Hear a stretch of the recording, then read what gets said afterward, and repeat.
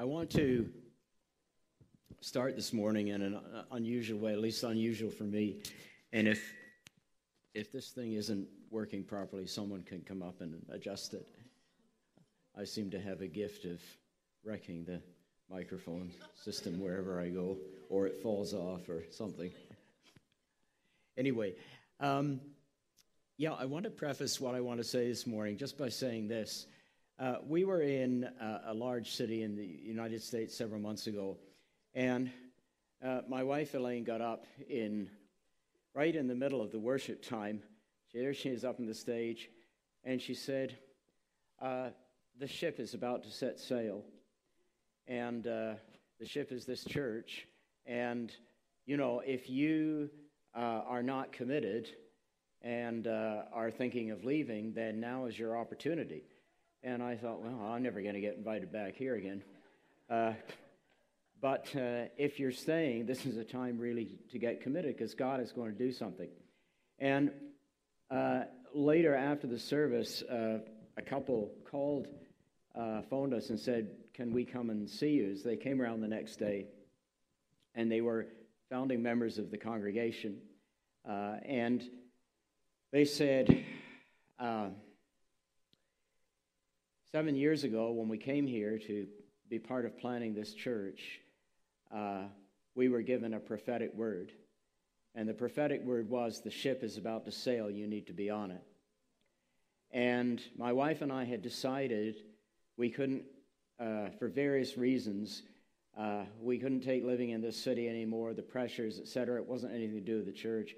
And we decided to leave and go back to where we came from. But after hearing this word this morning, we've canceled our plans and we're staying. And I felt that, I still feel that this thing is about to fall off my ear. But anyway, maybe I should have more faith. I was thinking about this in the worship this morning, and I felt that God gave me this word for Lifehouse, which is that this is not a cruise liner, it's a battleship.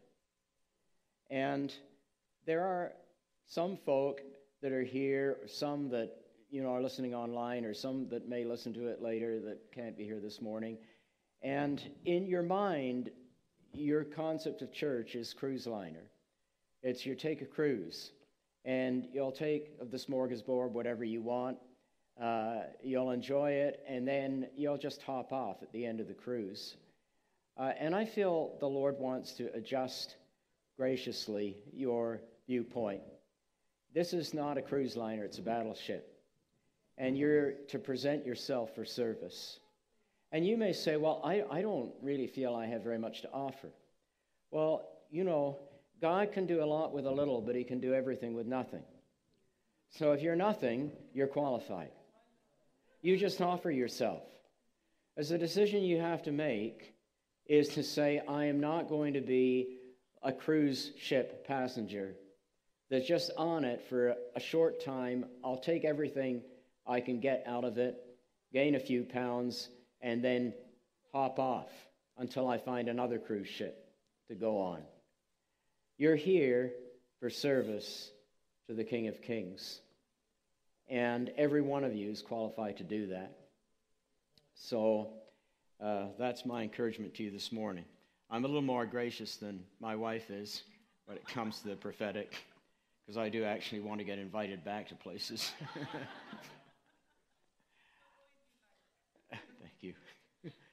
I'd like to read a few verses this morning out of 1 Kings chapter 19. And the message this morning is titled The Thin Silence of God, and it's about Elijah. Now, if you've been around church at all, you all know the story of Elijah and his famous battle on top of Mount Carmel, where he gathers all the prophets of Baal and so on, and there's this big shootout, and Elijah wins, and the prophets of Baal meet a very untimely end. And then the story carries on, and I pick it up, and I'm just going to read a few verses in beginning of 1 Kings 19. Ahab told Jezebel all that Elijah had done and how that he had killed all the prophets with the sword. Then Jezebel sent a messenger to Elijah, saying, "So may the gods do me and more also, if I do not make your life as one of them by this time tomorrow." Then he was afraid, and he rose and ran for his life and came to Beersheba, which belongs to Judah, and he left his servant there.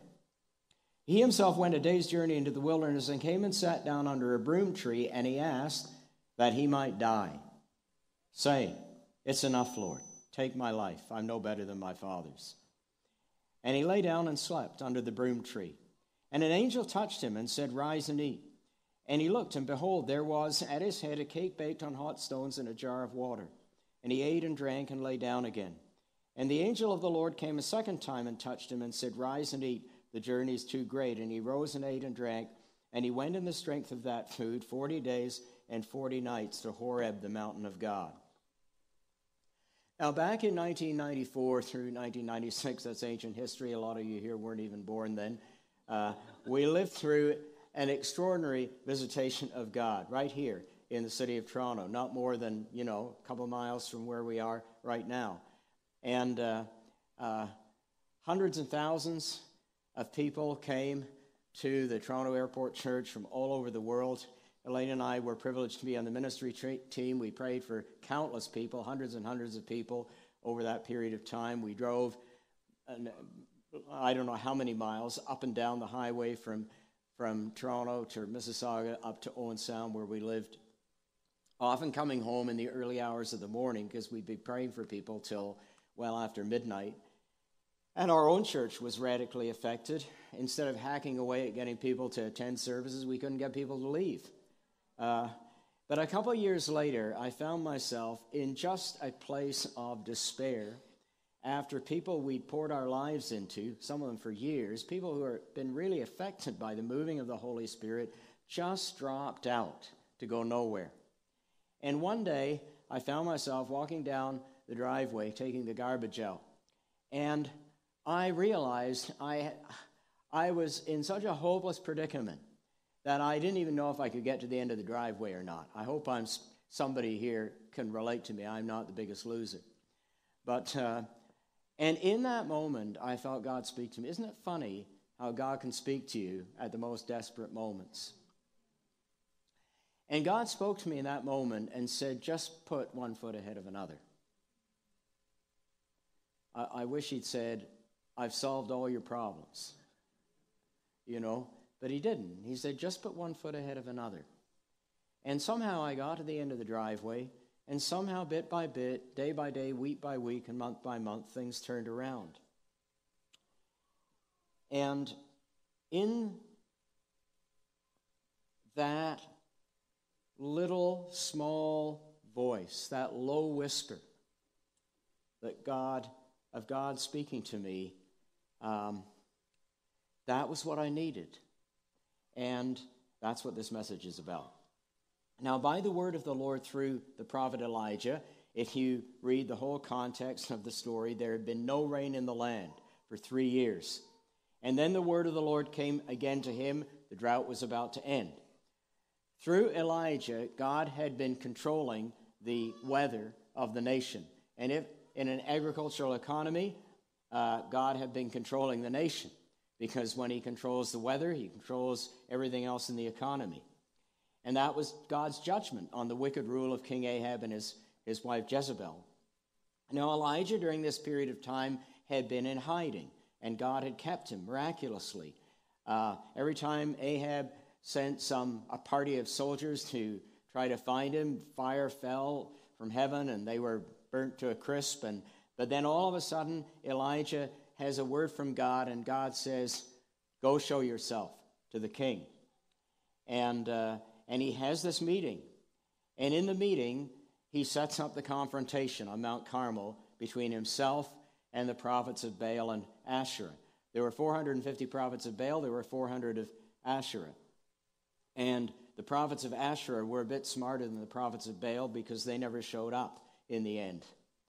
But Elijah was facing great odds, one against, 450. And so The story unfolds as one of the most vivid and powerful accounts in the Bible of the confrontation of good and evil. And you know the story, if you know anything about your Bible. Elijah makes an offering. These hundreds of prophets make an offering. And Elijah said, the God who answers by fire, he is God. So let's see what happens. And so the prophets of Baal tried everything they could. Nothing happened. And then Elijah goes and pours water out to make things more difficult on his offering. And he asks God to send fire. The fire comes down, and that's the end of the prophets of Baal.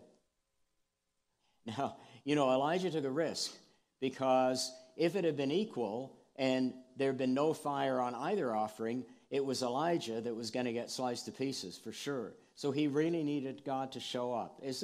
God can be annoying, can't he? You know, he puts you out at the end of your tether and makes you in a place of dependency.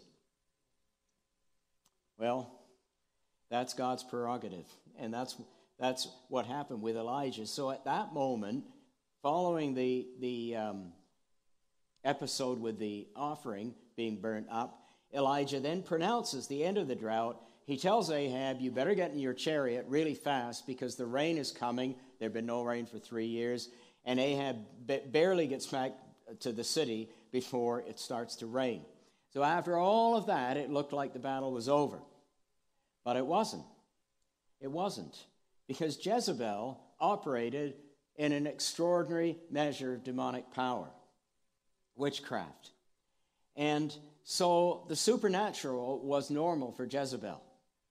And we find difficulty in our, supposedly sophisticated Western culture. And some of you don't come from Western culture. Some of you have come from other parts of the world, so you're smarter than some of us are, that were born here many, many years ago. And we in the West, in Western, North American, European, that sort of culture, we have been taught for 300 years that the only things that are real are what you can touch and taste and see and access with your 5 senses. And we're not aware of a whole supernatural world out there.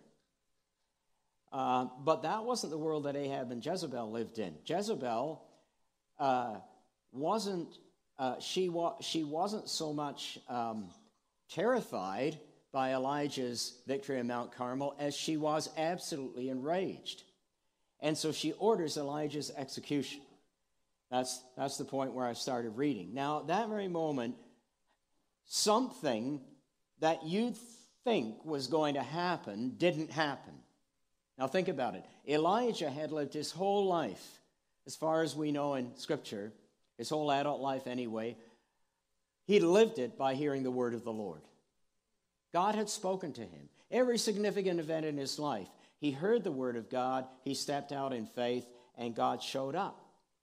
But at this very moment, coming off of this incredible victory, where you would expect that Elijah would have absolutely no problem hearing God, he didn't hear God. And it says that he was consumed by fear and ran for his life. Isn't that strange? That's weird. The day before, he's up on top of the mountain facing 450 demoniacs. And he's not scared. Now he's scared. It shows us one thing at least. If faith is the key, which it is, to triumph over fear, then fear is the greatest obstacle to our being able to hear from God. And it wasn't that God stopped speaking. It was that Elijah couldn't hear because he was consumed by fear. That's my question in this story. Why? How did this happen to Elijah? And that's what sent me into this passage, to find out, what is it, God, that happened to Elijah, and what can that teach me today? So we'll get to that. But Elijah fled to Beersheba, it says, the text says. That was 120 miles south of Mount Carmel, which was about as far as he could get away from Jezebel without leaving the country. And there in verse 4 it says, in a depressed state. He doesn't say that in the text, but he was depressed. He prayed that God would take his life. It's enough, Lord. He was having the pity party of the ages. I have sacrificed enough. I've reached my limit. Well, thank God Jesus didn't take that attitude as he faced Calvary. There's never a reason to end your serving of God. Never. Well, psychologist friends of mine have taught me that the root of a lot of depression is anger. And I haven't got time to explain why that's the case, but I've talked to psychologists, I've talked to psychiatrists, and they verify that. So Elijah is depressed, which means he must be angry. And who's he angry at? God, right? Isn't it funny how we're too spiritual to admit we're angry at God? So what do? We transfer our anger onto our husband, our wife, our kids, our employer, even our pastor or his wife. God bless them. Because they're representatives of God. If you're mad at your pastor today, you're probably mad at God. But the problem is you can't admit you're mad at God, because you can't admit you're mad at your pastor because you think you're right and he's wrong. But you can't take that tack with God, can you? Because God's never wrong. So just examine your heart if there's anger in your heart, because probably whatever the anger is, whoever it's directed at, it's probably ultimately an issue you've got with God. And it's never a problem for you to say, Lord, I'm angry with you.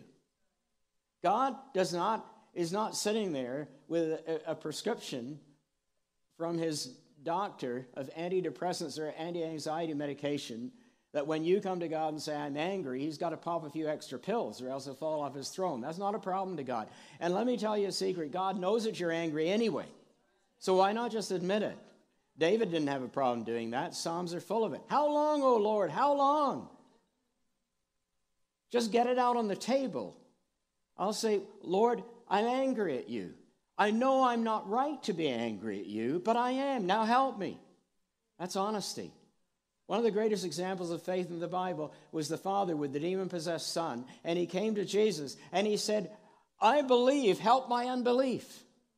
That's okay to be in that place because, God can work with that. Okay, so Elijah here is painting himself as a sacrificial servant that God had failed. It's enough, Lord. I've done all this. And after everything that I've done, it still isn't working. I can't do any more.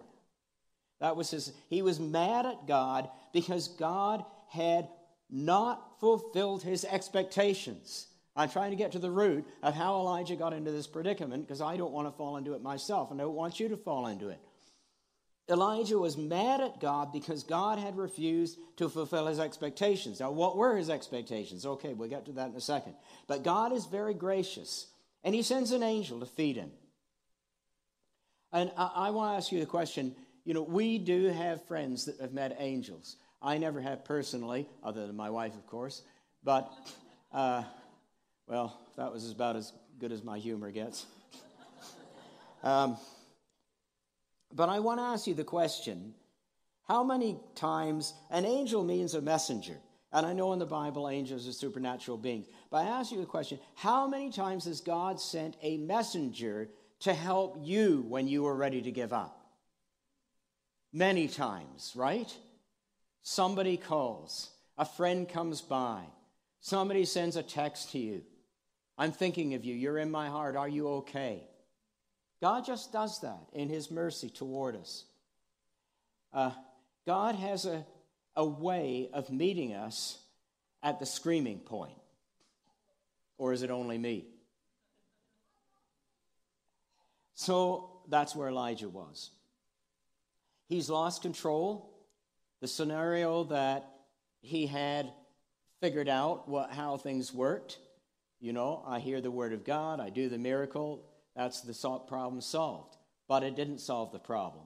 When it doesn't solve the problem, he's got no plan left.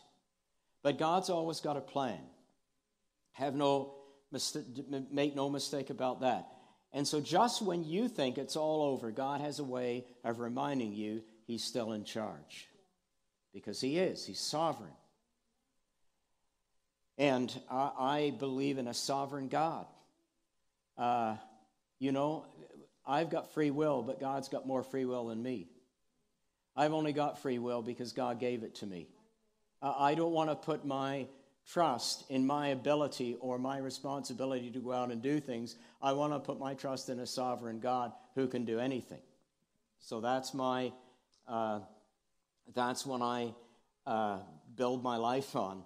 That even when I feel I've got no gas left in the tank, that God does not have that problem, and he will carry me through.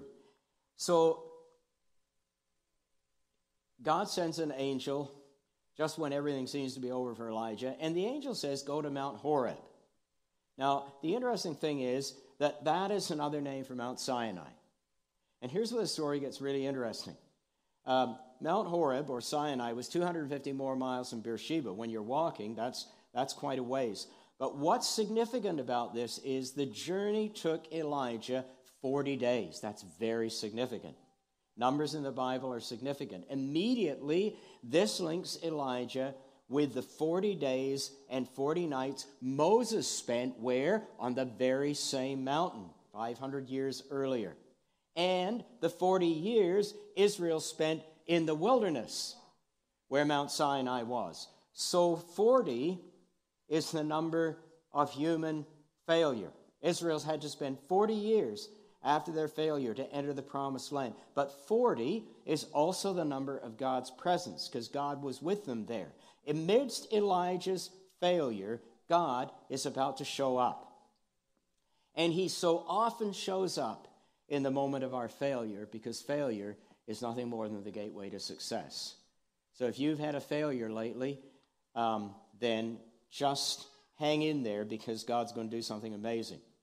Now, the wilderness in the original Exodus, and incidentally also in the replay of the Exodus, which is called the book of Revelation. I can't get into that, although I'm always tempted. But the Exodus is the place of God's protection between the place of spiritual bondage and the place of ultimate deliverance. So the wilderness is the place of God's protection in between darkness and the promised land. And so the story here is about to show us that it's the wilderness, more than Mount Carmel, which turns out to be the place of God's presence for Elijah, just like it was for Moses. Now, never forget the 40 days Jesus spent in the wilderness. That wasn't an accident, that he went to the wilderness and spent 40 days there. Why? Because Jesus succeeded where Israel had failed. 3 times in his battle with the devil, Jesus replies to the devil in his testing in the desert by quoting the text of Deuteronomy from the days of Moses. 3 times God had given commands to the Israelites in the wilderness. Israel had looked back to the food of Egypt and despised the manna God had sent. But Jesus told the devil, man does not live by bread alone, but by every word that proceeds out of the mouth of God. Israel had tested God at the waters of Meribah and Massah. But Jesus said, I will not put the Lord my God to the test. Israel entered into idolatry and made a golden calf, but Jesus told the devil, you will worship the Lord your God and him only. In 40 days, Jesus succeeded in the same surroundings and with the same tests Israel had taken 40 years to fail. Jesus turned the number 40 from a symbol of human failure to the place of God's victory. And now he calls us to enter in to that victory. So here we are in that very place of human failure, but yet of God's revelation on Mount Sinai where Moses stood. God brings Elijah to this very same place. And there, the word of the Lord is restored to him, because remember, he hadn't been able to hear it. But it comes as a question. What are you doing here, Elijah? Now, Elijah was in the wrong place, but in the providence of God, it turns out to be the place that God will meet him. Which says to me, even if you miss God, even if you fail, God will still find a place to meet you because he loves you. So if you screwed up or messed up or whatever you've done this morning, don't be discouraged. Don't go back and dwell on your victory, but get with the program. If you treated church as a cruise ship and not a battleship, that's not good. But there's always an answer. Repent. You know what repentance means? It's in Hebrew, the word is shuv, S-H-U-V. And it simply means this. You're walking in one direction and you turn around and walk in the other. So if you've been walking in the wrong direction this morning, all you have to do is turn around. You won't get to your destination in 2 seconds. It's just walk in the right direction. Just like I was taking the garbage down the driveway. I had to keep 1 foot ahead of another.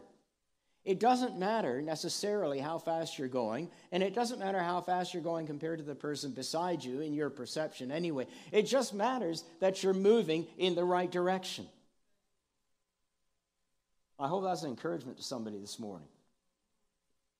So, even if you miss God, God will find a place to meet you because God is more committed to your life than you are.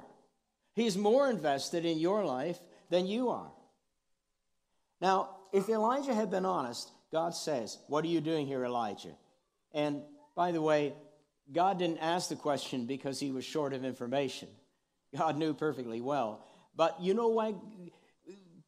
If you're counseling people, it's sometimes a wise counseling move to ask a question because it draws something out of our heart.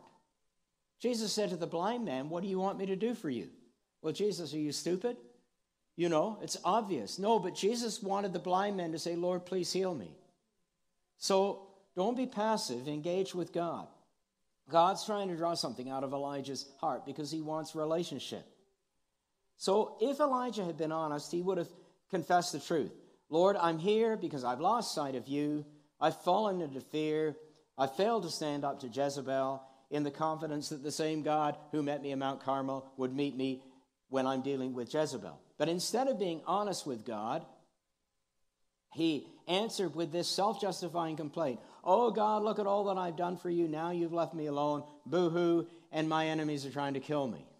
Pathetic, Elijah. Well, before being too critical of Elijah, the Lord kind of shines a light on, how we behaved in the past and think, well, okay. Anyway, through anger and self-pity, Elijah has lost track of the spiritual reality that had controlled his whole life. He's forgotten what God had done in Mount Carmel. He'd forgotten what God had done when God sent a raven into the desert to feed him. Remember that? And if you think that God isn't God, the same God today, I had an apostolic friend in India called John Babu who had 8 children and left a very prestigious government position when he got miraculously saved and healed and went off and started planting churches, planted hundreds of churches. But he got a lot of persecution, and he had 8 kids, and I know what that's like because we've got 8 kids. And he had no money left and no food to feed them, and he sat in the courtyard of his house and he said, God, what are you going to do? I desperately need your help. I haven't even got food left to feed my children. And a raven came. And it landed right in front of him on the ground. And in its beak, it held a gold coin. Deposited it on the ground, and that was the end of his problems. See, God is still the same God today. And he'll meet you, and he'll send his ravens to you. However he wants to provide. But Elijah had forgotten that. He'd forgotten what God had done when he'd raised that child from the dead. He was blaming God for a difficult situation he could not explain, instead of assuming that God, in his faithfulness and sovereignty, still had a plan. He was blaming God for a situation he couldn't explain, instead of assuming in spite of all the circumstances, that God still had a plan. Elijah had allowed Jezebel to turn incredible victory into utter defeat. He believed a lie. And this is at the heart of it. He believed a lie. The lie came in when he heard Jezebel's threats. The lie was the lie that God had failed him. God has never failed you. But Satan will come day by day relentlessly speaking lies to you. That's why Jesus said it's the truth that will set you free. The question is, what further lie made Elijah susceptible to believing something that his entire walk with God should have taught him wasn't true? And I think, and here we get to the heart of it, I think it was this. Elijah was expecting victory to come through the manifestation of power on the mountain. And when that didn't happen, he was lost. Because Elijah's identity worked in strength, but not in weakness. He hadn't found what another man, a few hundred years later, discovered. That God's power is manifested only in our weakness. 2 Corinthians chapter 12.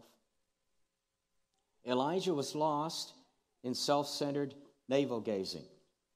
And when all you can see is your own disappointment, you'll put your suffering at the center of the universe and you'll forget who God is and what he's done for you.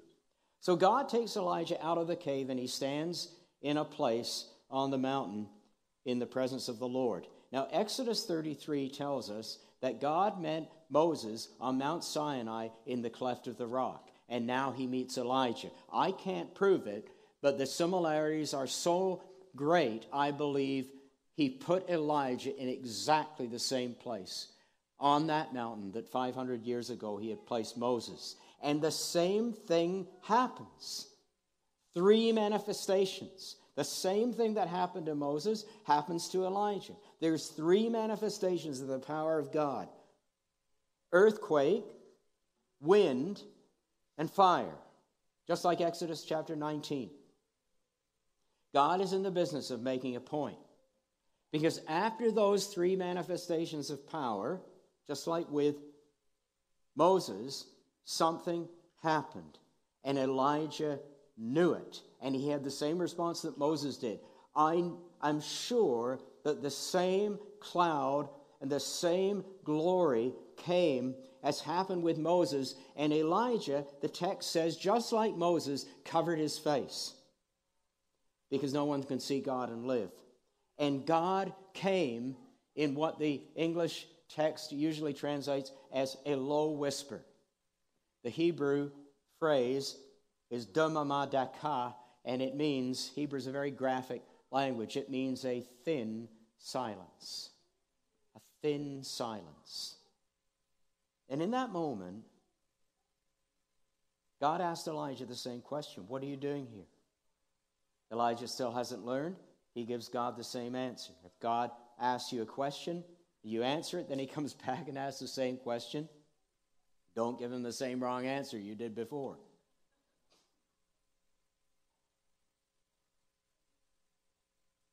So God doesn't even dignify Elijah's complaints with an answer.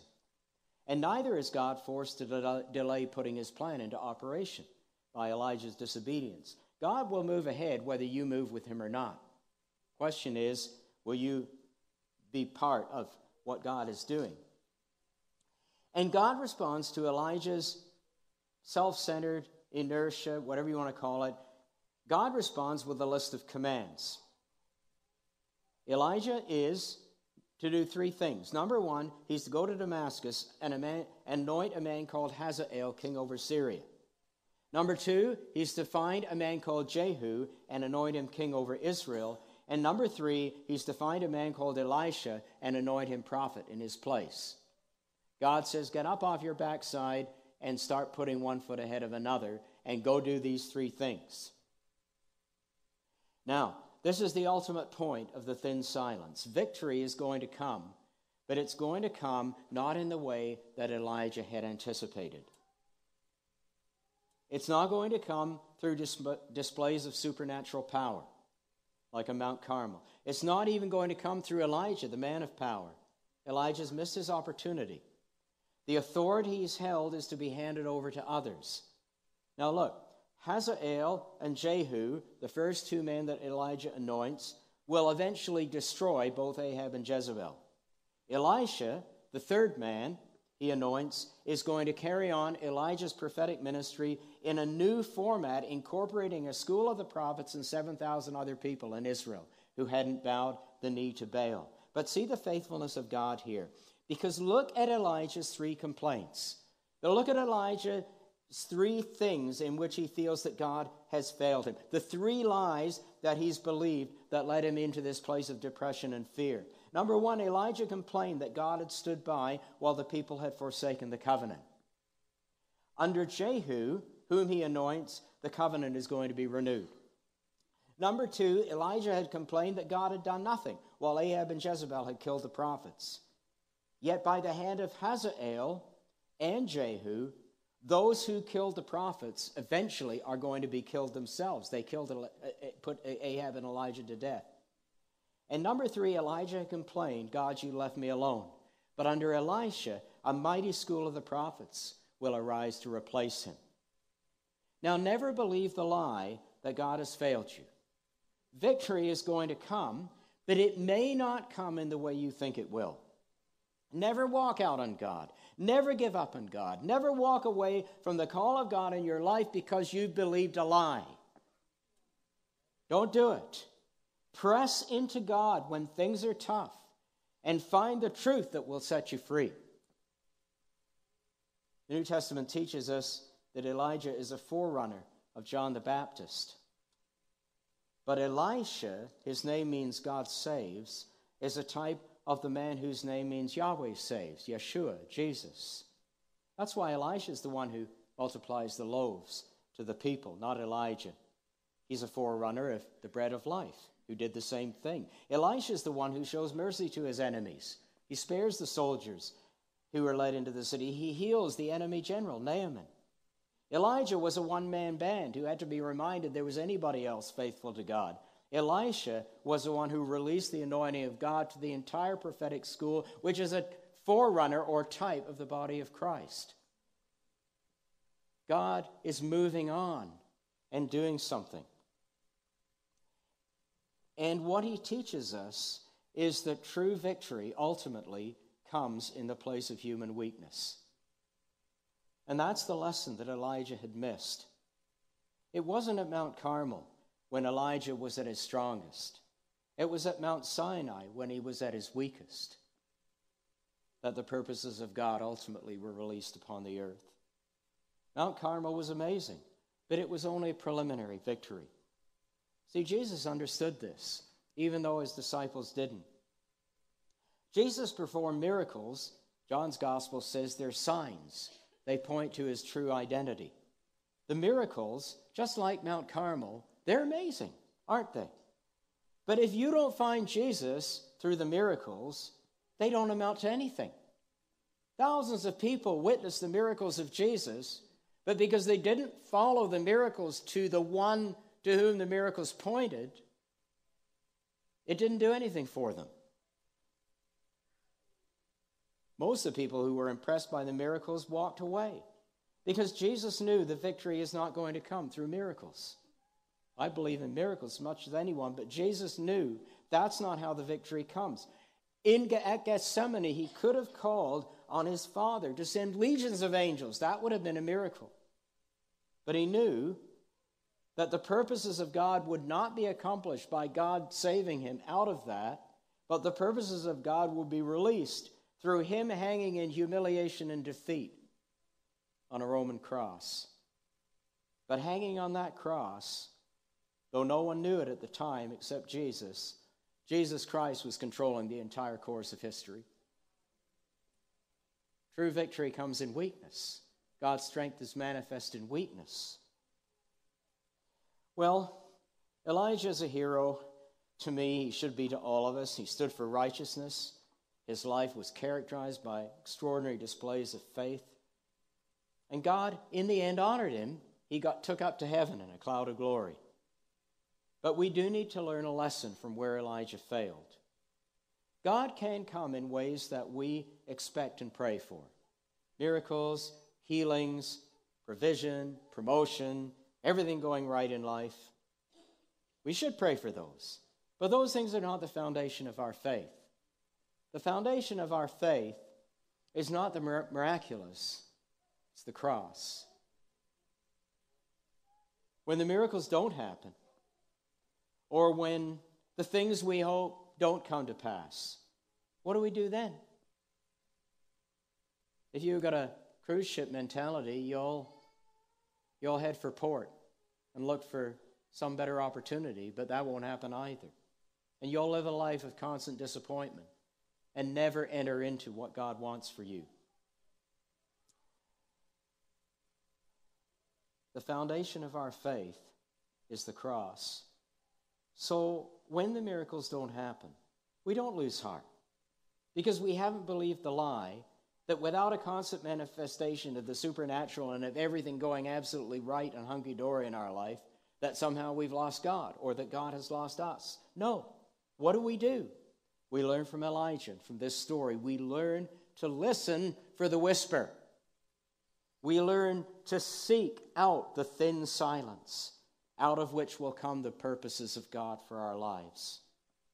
God calls us to walk in the way of the cross. But the good news is the cross was followed by the resurrection.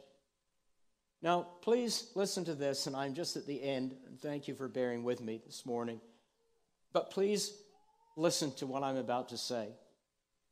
It's a constant theme of the Bible that God first gives a person a dream, then he destroys it,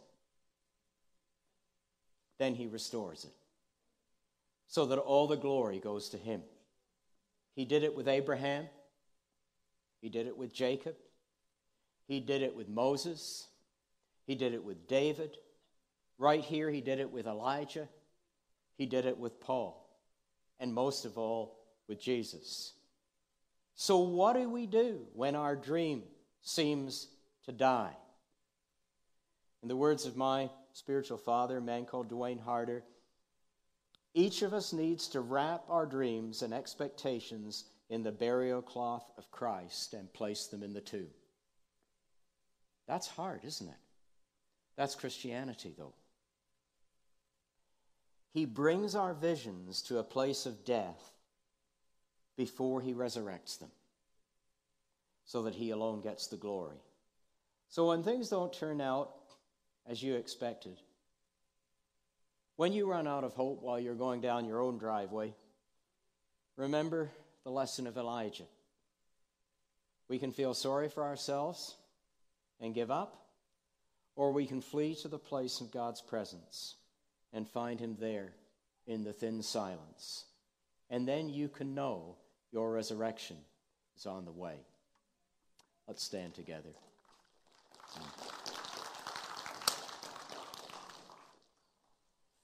Now just take a moment in God's presence, and then I'm going to hand it over to back over to James.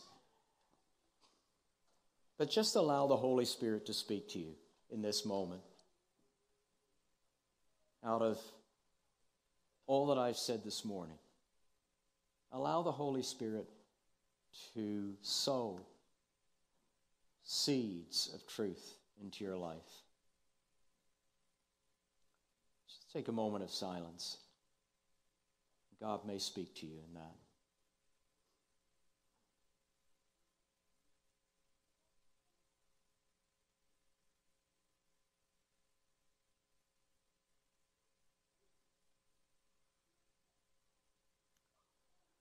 Now, Father, we recommit ourselves again to serving you in spite of disappointments, in spite of shattered dreams, in spite of places where we thought you'd do something and you didn't.